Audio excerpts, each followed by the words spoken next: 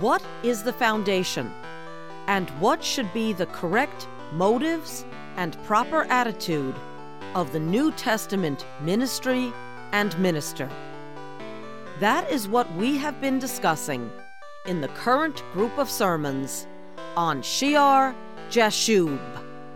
Hi, I'm Patty Scalzo, and along with the Church Fellowship of Shear Jashub Christian Tabernacle in Madison, Connecticut, we welcome you to this radio program as we delve into the fullness and glory of God's holy word. My husband, Pastor Greg Scalzo, as part of his series on heavenly authority, has been reviewing the New Testament portion of the study taken from 2 Corinthians.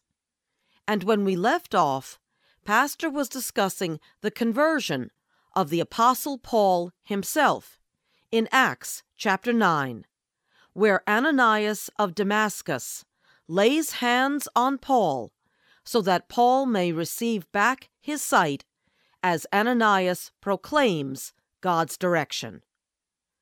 Before we return to the message, you can catch up on this series as well as access a library of our radio programs and information about our church at www.shearjashub.org.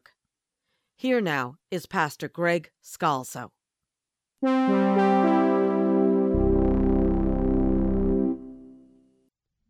Be filled with the Holy Spirit. Be filled with the Holy Spirit. It is a new covenant ministry, not by the letter, not even by the law, not by letters of recommendations, not by commendations, not by formalities, but by the Spirit. He needed to learn now from Jesus Christ by the Holy Spirit. And now God can use Paul's background. He can use his education. We have tremendous teaching in the letters of Paul and what we read from the book of Acts, the sermons Paul gave.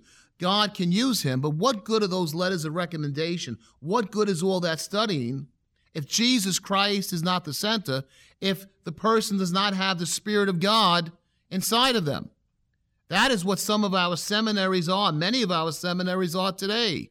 They study, they learn all the languages, they learn a lot of things they shouldn't learn that's apart from the Bible, but many don't believe. They don't believe in Jesus, or if they believe in Jesus, he's a historical man who they felt did good for the world. But they don't believe in the virgin birth. They don't believe in the resurrection. They really don't believe salvation comes only from the cross of Jesus. They have a lot of head knowledge, but their hearts are wrong. What type of letter of recommendation is that? And yet our American system can't differentiate. When they hear someone is a reverend, a minister with a degree from some university, they assume they're a man of God. And they could be an atheist. They could be a New Ager. They could be maybe a secret Buddhist or some twist on Christianity like that.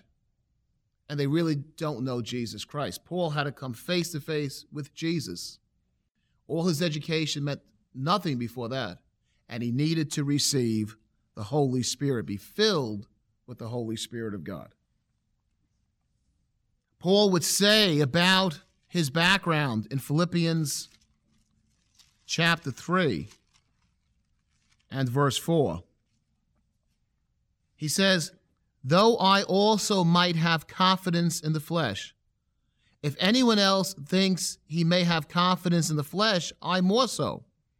Circumcised the 8th day of the stock of Israel, of the tribe of Benjamin, a Hebrew of the Hebrews, concerning the law of Pharisee, concerning zeal, persecuting the church, concerning the righteousness which is in the law, blameless.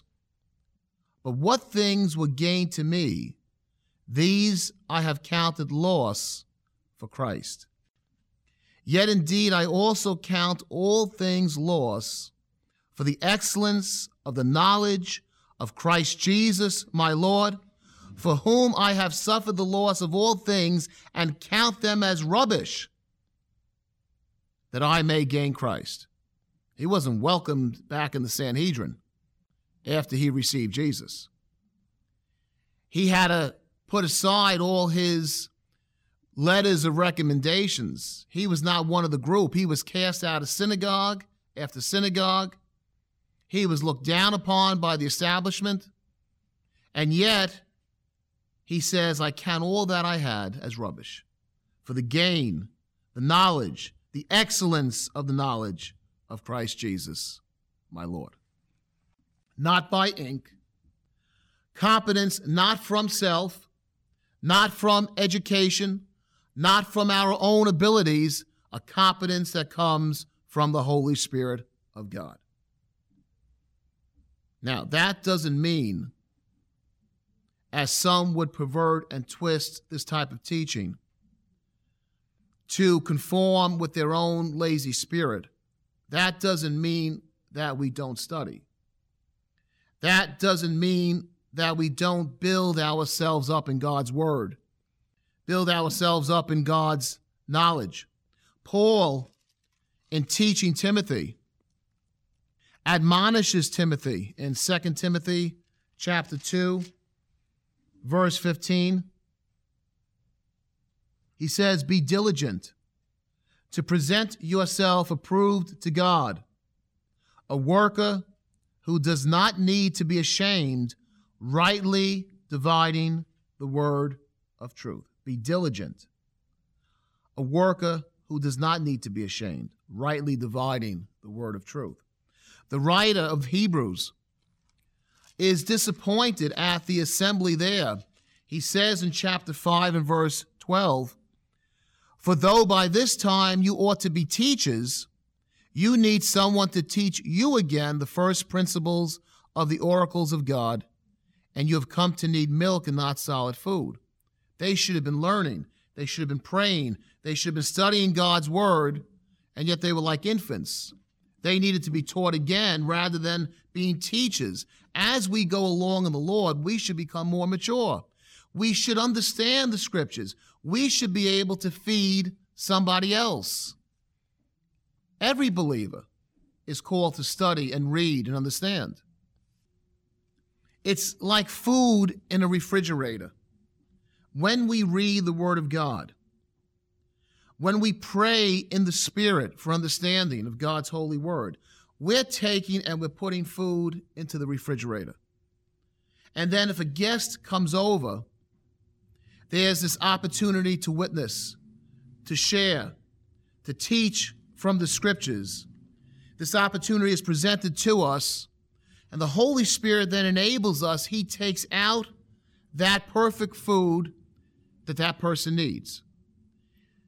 If you're on a line in the store, if you're speaking to someone at work, if you're in school, certain things will come to you. The Spirit will put certain scriptures in your mind. If someone has a question, you will be able to answer that question. The Holy Spirit is doing the work, but you have been diligent all those days, those weeks, those years before to put food into the refrigerator. If you never read the Word of God, if you never study the Word of God, if you never pray in the Spirit, what does this scripture mean? Your refrigerator is empty. Now, you may love the Lord, but when the opportunity comes to speak, you don't know what to say. You don't have the words. And you say, well, the Lord can give me the words, and that's true. We're not supposed to worry. Jesus said the Spirit will tell you what to say. But if you've put nothing in there, you've left nothing for the Spirit to take and feed that person with. There is a responsibility for us to put food in the refrigerator, to nourish ourselves, and to be able to nourish others, and then to trust the Holy Spirit to do the work once we've done what we're supposed to do. So none of what I'm saying here is to say we shouldn't study, we shouldn't learn, we shouldn't be educated in the things of Jesus Christ.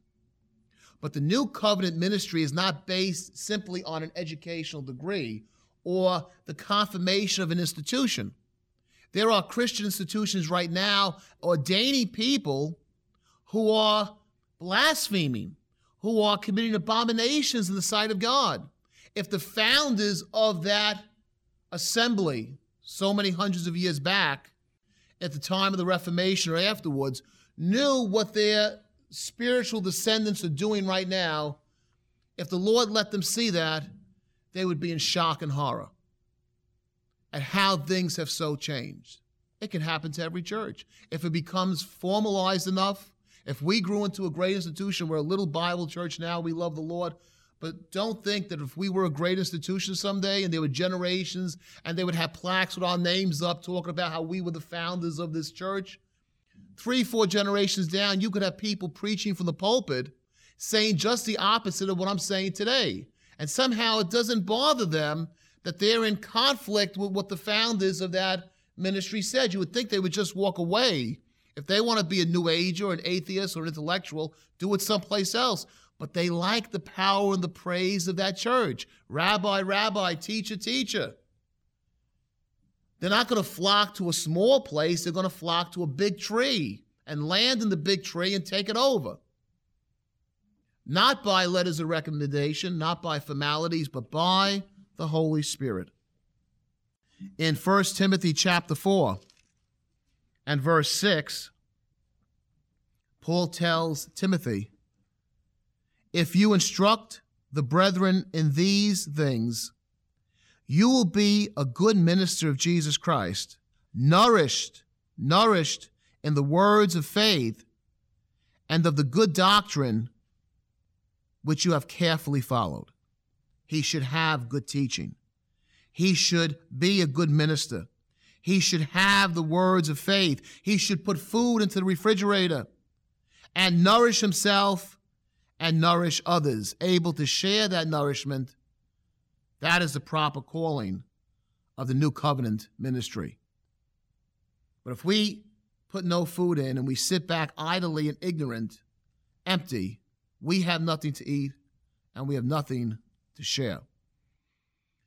Remember, Peter and John, the Sanhedrin could tell the way they spoke that they were unlearned, uneducated men originally. But then they said they knew they had been with Jesus. They did learn. They learned from Jesus. They were disciples of Jesus, and we need to do likewise. Going back to our review of 2 Corinthians, Paul says in 2 Corinthians, in the sections we studied, he says, we renounce the hidden things of shame. This is chapter 4, verse 2. We do not walk in craftiness. We do not distort. We do not deceive. Chapter 3, verse 1, we do not commend ourselves. Chapter 4, verse 5, we do not preach ourselves.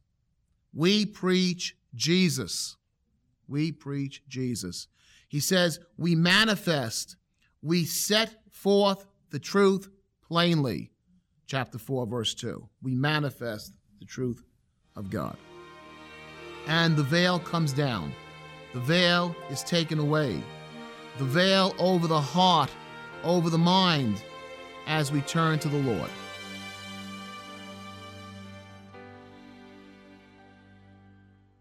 You have been listening to the teaching ministry of Greg Scalzo, pastor of Shear Jashub Christian Tabernacle in Madison, Connecticut. Remember that you can find a library of these radio programs at www.shearjashub.org.